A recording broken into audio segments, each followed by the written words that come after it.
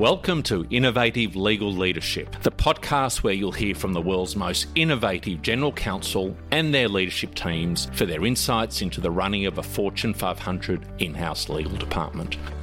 The challenges, the wins, the roadblocks, the journey to date, and most importantly, what lies ahead. Let's get into the show. Hello listeners, in today's episode I'm speaking with Chaman Sidhu, the Chief Legal Officer and Company Secretary at Xero.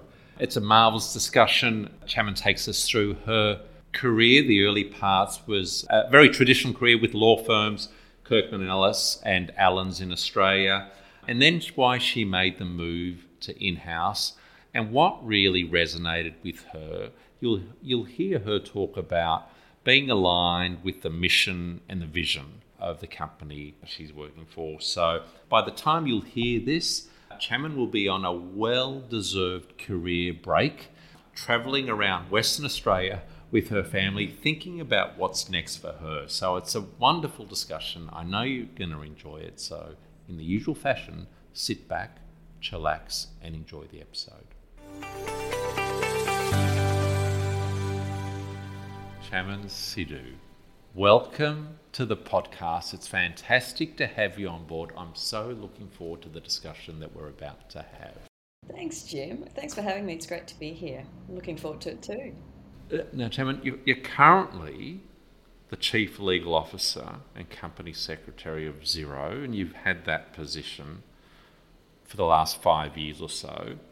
But you weren't always the CLO at Xero. You had a life before that. I want you to take me back to the early days, right back to why did you get interested in law in the first place?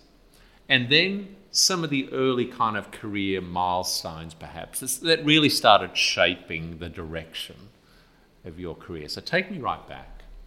Oh, all the way back. All the way back. That's into a slightly dim and distant past. Yep. It seems really funny to say this, but I was actually a rebel in my family for doing law because I come from an Indian background, families coming out of Southeast Asia. So as you can imagine, there's lots of expectations to do medicine, lots of, doctors, engineers, people in STEM essentially in my family. So It's hilarious when you say you were a rebel because you went and did law, but actually 30 plus years And let me tell you, your story is a really common one. How many times I've actually heard this, and not on this podcast too, that being the lawyer or the first lawyer in a kind of a STEM type background family was just a disappointment. So you're not alone. So that was me. I'm not alone, but that was me. And because people laugh when you say you were a rebel doing that because it's not exactly a rebellious type of profession, is it? Yeah. So those were the origins. I was interested in a profession and, like a lot of people, being really enjoying words, really enjoying language. That's not necessarily a good reason to go into the law, as many people find out. I think a lot of people then find out that it's actually very... it has a lot of synergies with actually STEM and logical thinking, but luckily for me, I can do both. And so for me, it's worked out well. For others that go into the law for that reason, it doesn't necessarily work out that well. But for me, it ended up actually being this really perfect fit of language and logic, and later on in my career, business and leadership as well.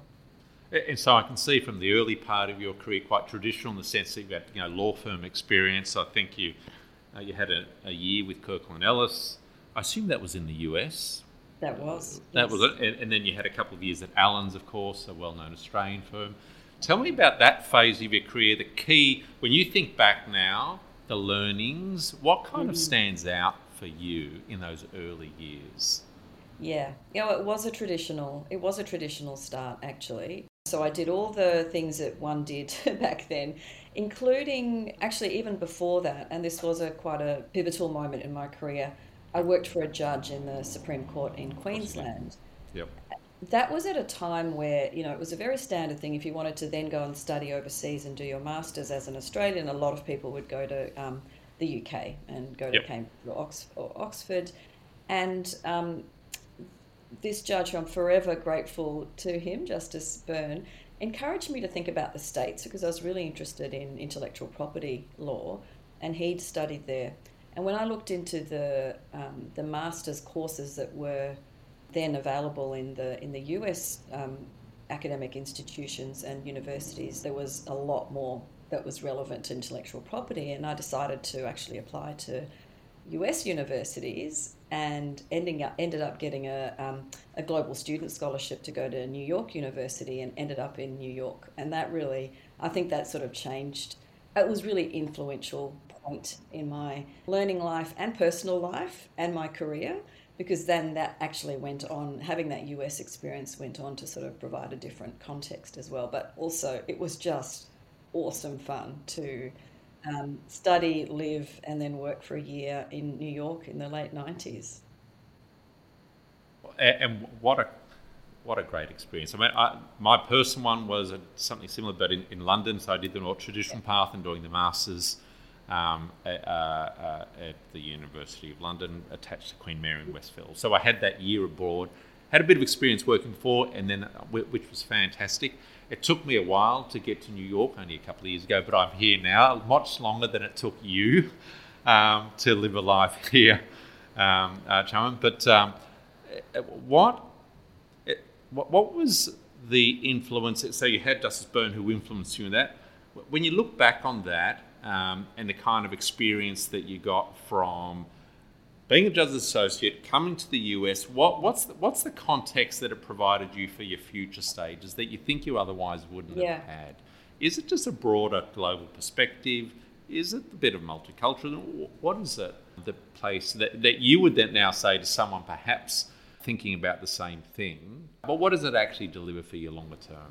Oh, so many things. I think when you're at that stage in your life and your career, you're really learning about yourself and you're learning about the world. So the year in the court system, looking, observing and participating in the litigation process made me realize that wasn't for me. I didn't actually. I think it's very valid. It's vital, of course, in the legal system to have that process, but I realized that it didn't have something that I now realise I was searching for, which was something that just felt more productive and engaging and beneficial for everyone involved. It's a vital part of the process, but I was more interested in actually things that could be beneficial to people in the world and companies before getting to that point. So it was really, I guess my learning from that is you have to try, but actually you have to understand, okay, if this doesn't feel right, what does feel right? Because it is very much a phase in your career where you're, as I said, you're learning about yourself and the world. So then going overseas, of course I did the travel that a lot of people do, took a few months off for that, which was one of the last times I've had a sort of a major break with, months and months of time, which of course was wonderful. I think studying overseas, well, also at that stage in terms of still discovering myself, it was obviously really great from an intellectual and career building point of view. At that point then I was very interested in intellectual property law, and I specialised in that in my master's. So that was, just great from just a knowledge building, knowledge absorption point of view.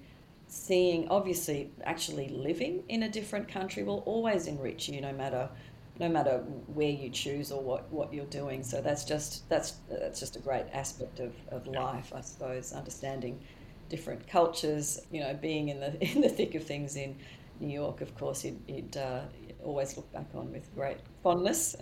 Still don't dine out on it many years later. Yeah. But also, I did realise at that point that certainly the academic life wasn't going to be for me either. So I suppose if you think about it, it's almost like a process of exploration and elimination. Well, then you had a couple of years at Allens after that, again, so in total of 3 years at law firms. What are the key takeaways from that part of your career? What are the learnings, and anything you do differently now, if you had, if you would speak to your younger self? That's a great question. In terms of those years, and I suppose I had another year earlier in my career as well. So, what would that be? About 4 years in law firms. Great technical learnings, great learnings about how to, of course, communicate well with clients, all the things that you'd expect from early years in a law firm, structured thinking, how to think about technically proficient but helpful way, Yep. all those things that you learn in great Yep. firms. I don't think I'd do anything too differently about that phase. I know now people have a lot more options. Back then, it wasn't. I suppose that's what you did back then. You did your 4 to 5 years. That was the training, wasn't it? That was the traditional path. And then, of course, Lonely Planet. So you had Lonely Planet for 10 years. Tell me a little bit about that part of your and journey. And again, what stands out for you now from that part of your career? So I was at a point in my career at a law firm where I could feel that there wasn't quite a fit for me. And I couldn't put my finger on at that point in my life about what it was, but there wasn't quite that complete fit. One of the partners that I used to work with at Allens many years later, nearly 10 years later, invited me to a lunch regarding innovation. He said, I thought of you about this lunch because you were always innovating and questioning the status quo. And I had no idea that that's how I was coming across at Allen's. I just thought I Isn't that was, interesting? and I said, really? I can't remember doing that at all. And he said, oh no, you were always questioning the status quo. So I think there was something about, what I wanted to achieve and a law firm that wasn't quite the right fit. And at that point, having sort of come through, I suppose a relatively traditional legal path, I didn't quite know what would be next. I didn't quite know what was going to feel right, and the Lonely Planet opportunity came up, and such a win-win fit because it was a company that ideally wanted something with overseas training and understanding about either the US or UK legal system and business environment, and had all those elements of intellectual property as well. And the thing that most stood out for me at the beginning, once I made the switch, which was actually felt like a very difficult decision. This was around the late 2000s.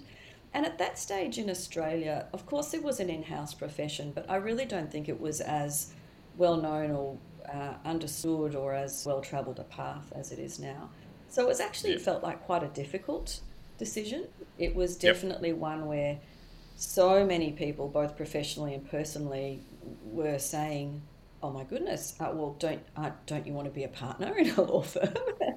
And I was saying, "Well, no, actually, I don't think I do. I don't think that's quite the right fit for me." So that was quite, in the context at the time, it was quite a brave decision.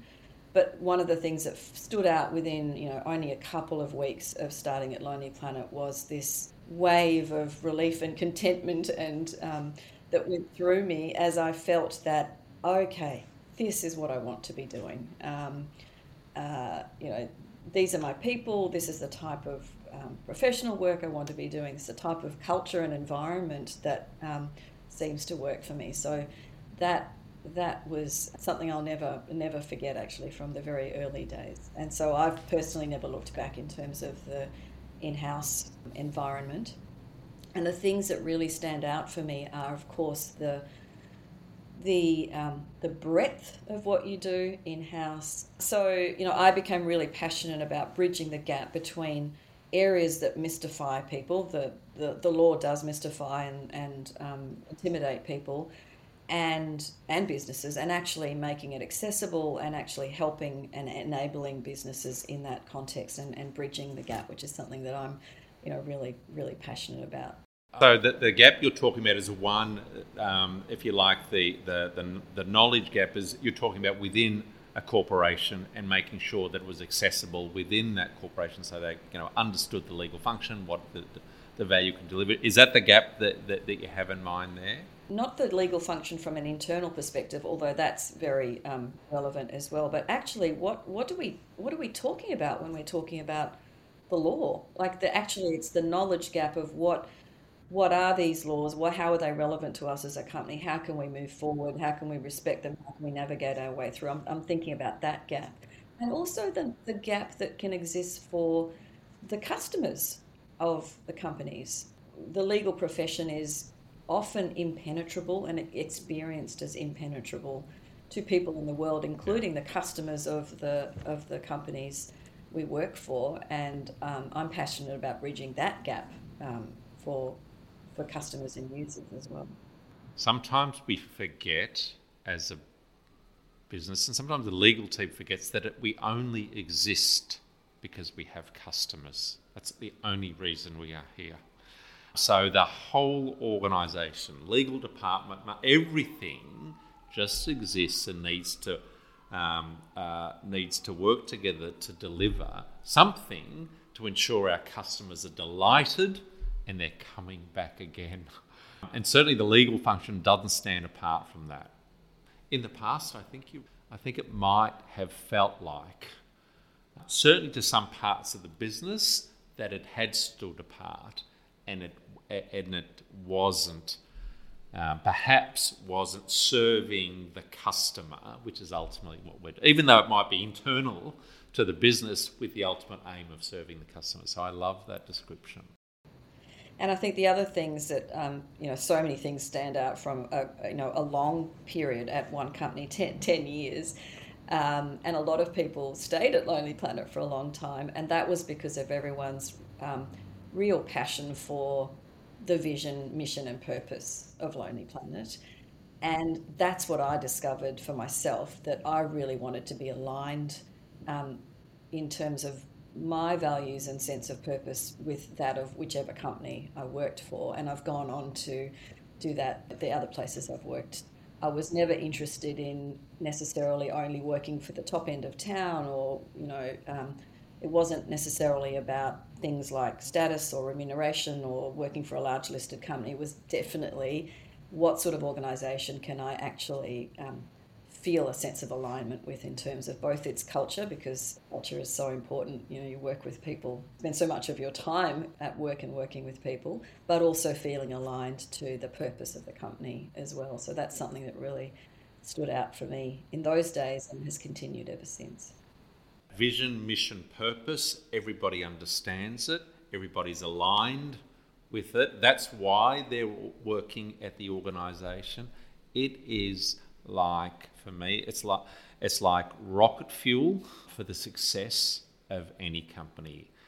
So I know you've had, of course, time at Envato for 5 years, and then, as we said, Xero for the last 6. Just a couple of highlights from Envato, then I want to do a bit of a deeper dive at your time at Xero. Envato is an amazing company, founded by amazing people. Really, some highlights from that was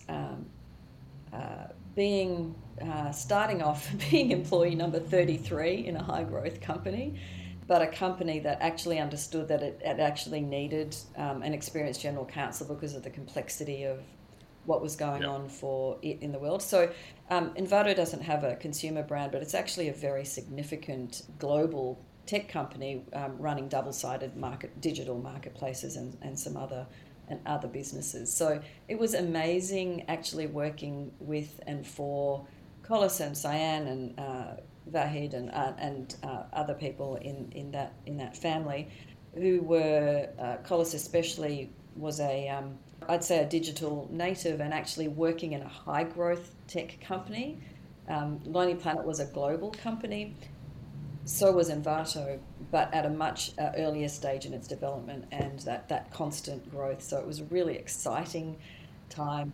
By the time you'd left, what was the employee count? You were number 33 by the time you'd left 5 years later. Roughly, where was Envato that is at? a good question. I'm going to say, no one quote me on this, but I'm going to say about 150. Plus a global network of contributors and global workers and so on, which added to that number. And that's not a large number in terms of number of employees, but actually it's the significance of the websites, the traffic that the websites had, and the complexity of the marketplaces and all the legal and commercial and business issues and challenges and opportunities around them, which was actually incredible. high growth, how do you actually navigate a path for a high growth company on a global basis? With companies like this that are born global, the websites, the marketplaces, the e-commerce engines, whatever you're talking about, are operating on a global scale. So what legal and other business and associated issues does that involve, and how do you navigate them? Which was a real highlight and challenge at the time. What's the advice you would give to people in a similar position? So they've taken the GC position. It's a high growth company. It's probably an early stage of building out, let's say, the legal team or the legal function. What are the top of mind things you'd be saying to GCs finding themselves in a similar position? So much, but enable. Like, I know that's, it's sort of a catch cry, but I think that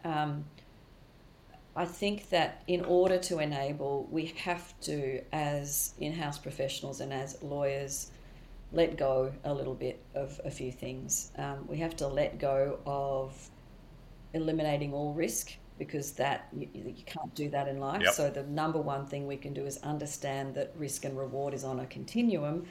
And so to get some more reward, it might involve more risk. And so understanding what the options are, not being afraid to put forward your recommendation on the options rather than just sort of advising from afar. Your legal view. But also understanding that depending on the type of activity, product or service that the company is providing, things can be unwound. So, especially in the digital space, you can experiment and, you can have some scenario planning for what might go wrong, but how we could respond in the future rather than trying to get it right from the start or eliminate all risk from the start.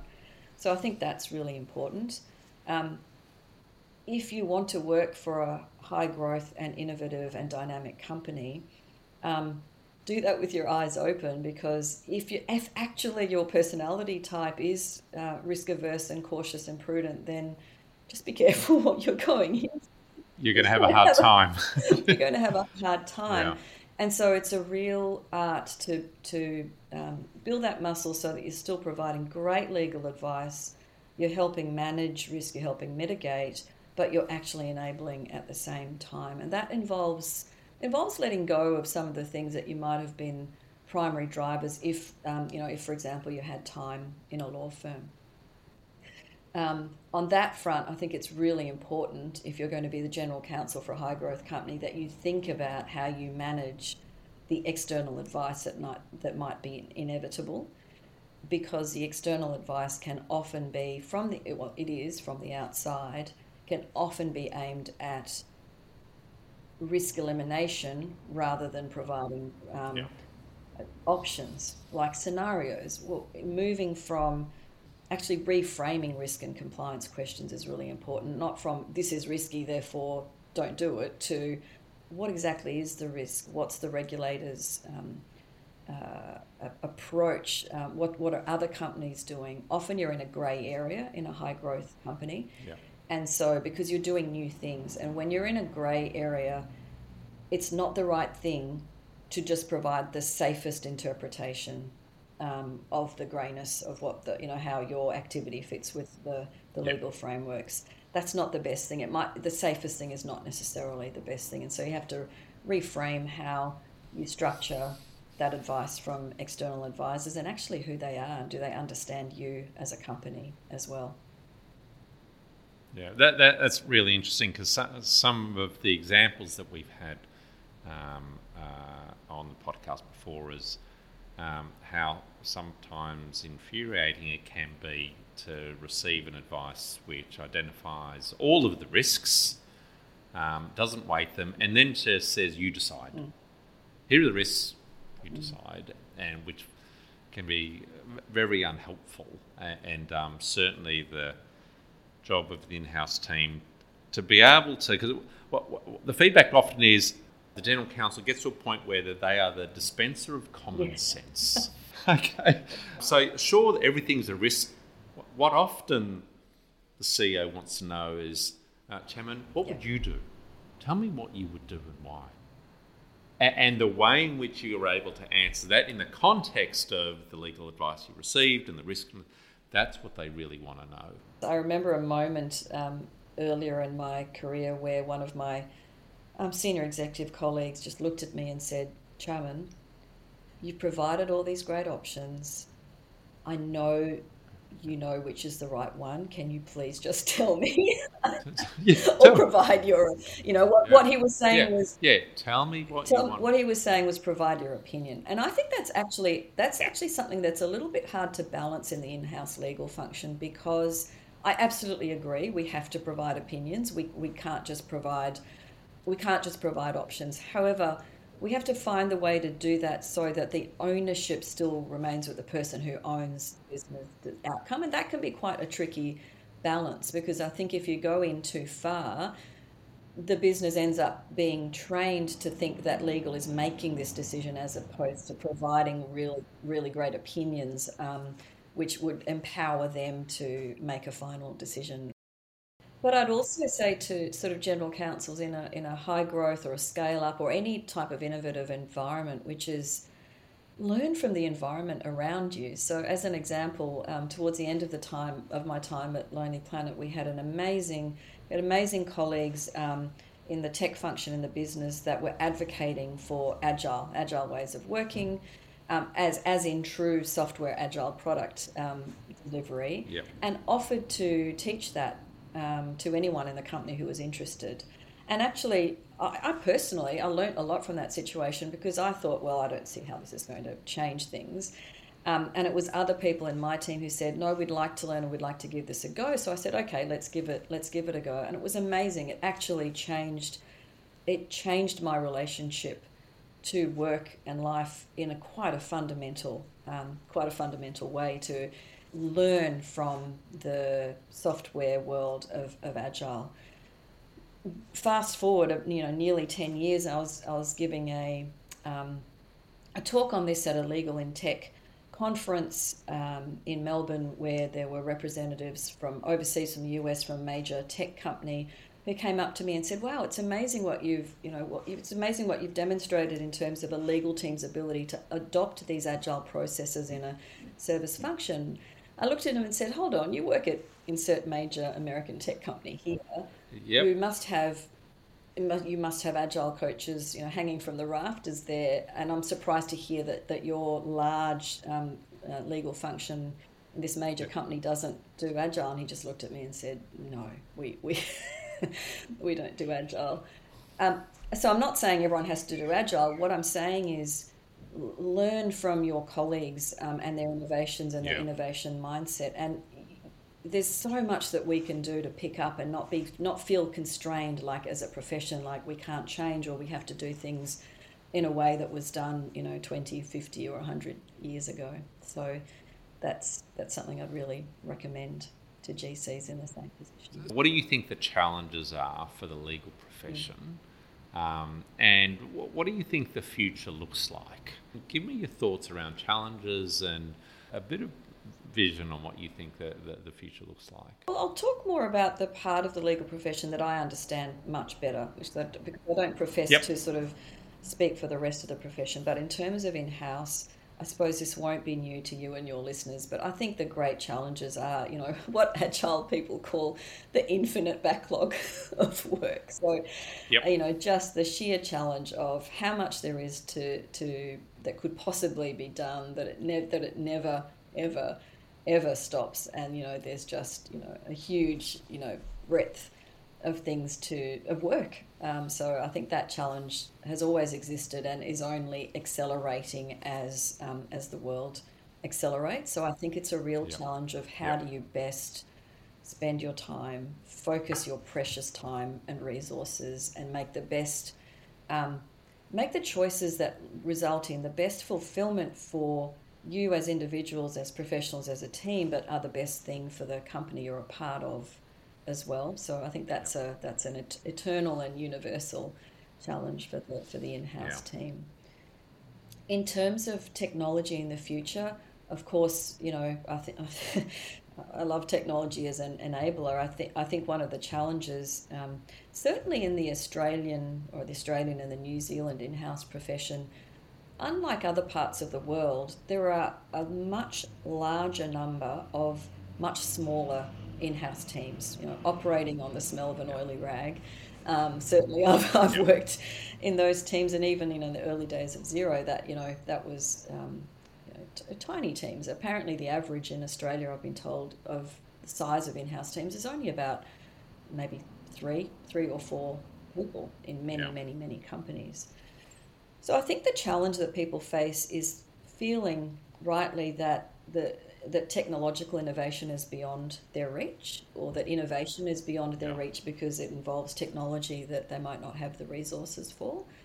So what I would say on that front is that so much innovation starts in your head and with your mindset, and could involve things that you could do with your current tools. So thinking about innovation and change in that way. So for example, I'm deeply passionate about making legal communications to the world far more accessible. So I call it human language. And we do that we've done that in the terms and conditions at Envato, at Xero. People read them and they say, oh, wow. And other legal teams contact us. I can actually read this. I understand this. Is that what you get? It's beyond plain English, though, because you can understand plain English, but it's still not deeply understood or accessible. It's actually completely changing your communication style to write what the user wants to hear first, and in a language and in a sentence structure that feels much more conversational to them. So that's an example of change, which doesn't actually involve technology, it involves mindset, and I think that's really important. When it comes to technology, I think that there are things that are within our reach, especially now in the world of SaaS. 5-10 years ago, technology was beyond the reach of most in-house teams because it needed the resources of the in-house IT function to install and maintain software. So now there are more tools out there. So I think finding the time to do that is crucial, and finding the ways to adopt technology for your delivery of legal services that works for you and your team and your resources is within the reach of people if you can adopt the mindset to try and put that first and create the space to explore what's possible there. Chairman, I think your career to date, if we kick it off in, I think, when was it? 97 with Kirkland Ellis. So, and you've told me just before we started that you're finishing up with Xero 2 to take a break. Right. So tell me a little bit about that. I'm really interested in what do you think? Firstly, taking a break and having the luxury to take, which is fantastic. What are you going to do during that break? What are you going to think about, if anything, when it comes to what might be next for Channels? Yeah, that's right. So I've been at Xero for nearly 6 years, and it's been like this wild rocket ship ride, and it's been absolutely incredible. So 5-6-fold growth in the legal team, in the budgets. We've just scaled, honestly, like you cannot even describe. So it's been an absolutely incredible journey. It is a luxury and it's a privilege, so I'm really conscious about that. But I am at a point in my career where I can actually take that time out. My kids are teenagers now; they're young teenagers, as you and I were talking about before we started recording. And I just think that in the blink of an eye, they'll be leaving school. So it's really time to just reset. The first thing we're going to do is take a 3-week road trip in a 4-wheel drive we've hired called Ruby in Western Australia. Fantastic. As long as you've got a video the whole journey, because that will be a family video that you guys will look back at, and honestly, it'll be so precious. So make sure you take as much video as possible. National Lampoon style, okay? You want the whole show. Do we want all the bad bits as well? Yep. That's fantastic. So I think that will be such a great way to just do something that's completely different. In Western Australia, in the Australian, both the outback and the coast, it's just amazing country around there. So that's going to be wonderful. I'm tossing up doing some other travel as well. But actually, I'm going to breathe. That word always comes to me when I talk about when people ask me about my break, and it's just space to breathe and live life.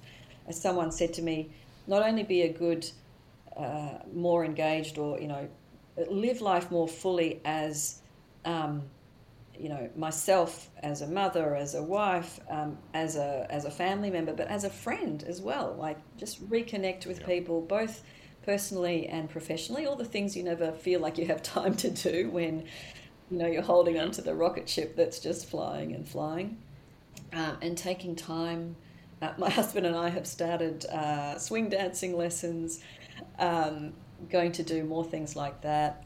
I've threatened for, I think, at least 4 years that I would love to learn the ukulele. So I better come through. I better come through on that. I better come through on that Yep. promise to myself. So all those things which are actually living life, which is a real privilege to be able to do. I will, of course, be Yeah. thinking about what's next, but actually, I'm going to try and hold off on that just to live and breathe For a while. first. I think that's fantastic advice to Mm, yourself. I would do exactly that. I would hold off as much as you can. That will come. You won't need to that's force right. that at all. But what you do need, I think, especially kind of early on, you need to force some me time. Mm, Some, I don't have to think about anything. And all the things you talked about, and you're right, it's a privilege. I've had a bit of an opportunity to do that in the past too, and it is probably the most precious time when I think back on yeah, it. yeah, Most precious time I had for myself, children, my wife, the family. absolutely. It is, it's really, really special. I'm going to finish off with some of my favourite questions if I can. Um, Advice that you'd give to your 25-year-old self. That is such a good question. I've thought about this one, and my advice would be to my 25-year-old self is understand the difference between self confidence and self acceptance. And self acceptance requires a journey of awareness, and the two things are different. Self confidence and self efficacy are very different to self acceptance. So that's been something that I've been on a journey on more recently, which is very, very important in everyone's personal lives, in your professional life, in your leadership life as well. So if I could rewind many years, that's the main thing I would say to my younger self. Fantastic. Anything that's keeping you up at night now? Wow. Right now, right now. Well, I'm actually, You're probably too excited about the break coming up and the me time that you're going to have. I think right now it's actually, well, I've got quite a short time left at zero. So right now it's quite different in terms of, I'm a good Yeah. sleeper, so not a lot keeps me up at night, but I do have those moments of Good. waking up and going, oh wow, all right, what are we going to do to to wrap up to really make sure that everyone's empowered and equipped, which of course I've got an amazing team. No one's going to skip a beat, but I guess that's the phase we're in Yeah. at the moment, and thinking about organising this Western Australian trip. The thing that's often on my mind as a leader is, are my people fulfilled, growing, developing? Are we focused in ways that are really great for them, but are really great for the company as well? So that's often something that's on my mind as a leader. Yeah. And one last question. The time it takes between waking up and checking your emails, more or less than 30 seconds Oh, a month? much more than 30 seconds. That one I've got Oh, covered. well That done. one I've got. Well I done. do get wrapped up in life and work, but no, I think I might be distracted. And I suppose we were talking about this earlier. I go to technology when I'm ready. There might be maybe I might get distracted by some Slack notifications that might have come through Yeah. on my phone. Yeah. But even then, I really try to minimize all that, and not have that be the first thing that I do. Well, and I love the way you just described that. I go to technology when I'm ready. Mm. I think there's really something in that. Chaman Sidhu, it's been an absolute pleasure speaking to you. You and I caught up very briefly for about, I think it was a couple of minutes I think it's almost 6 years ago. So it's been too long since then. But I'm super excited to have spoken to you. Thank you so much for joining me. Thanks, Jim. It's been a pleasure. Thank you. Thank you, listeners, for tuning into the show. For more, please subscribe to the show in your favourite podcast player. If you or someone you know would make a great guest on the show, please connect with me, Jim, the host of the show, via email, jim@persuit.com. We'd love to hear from you.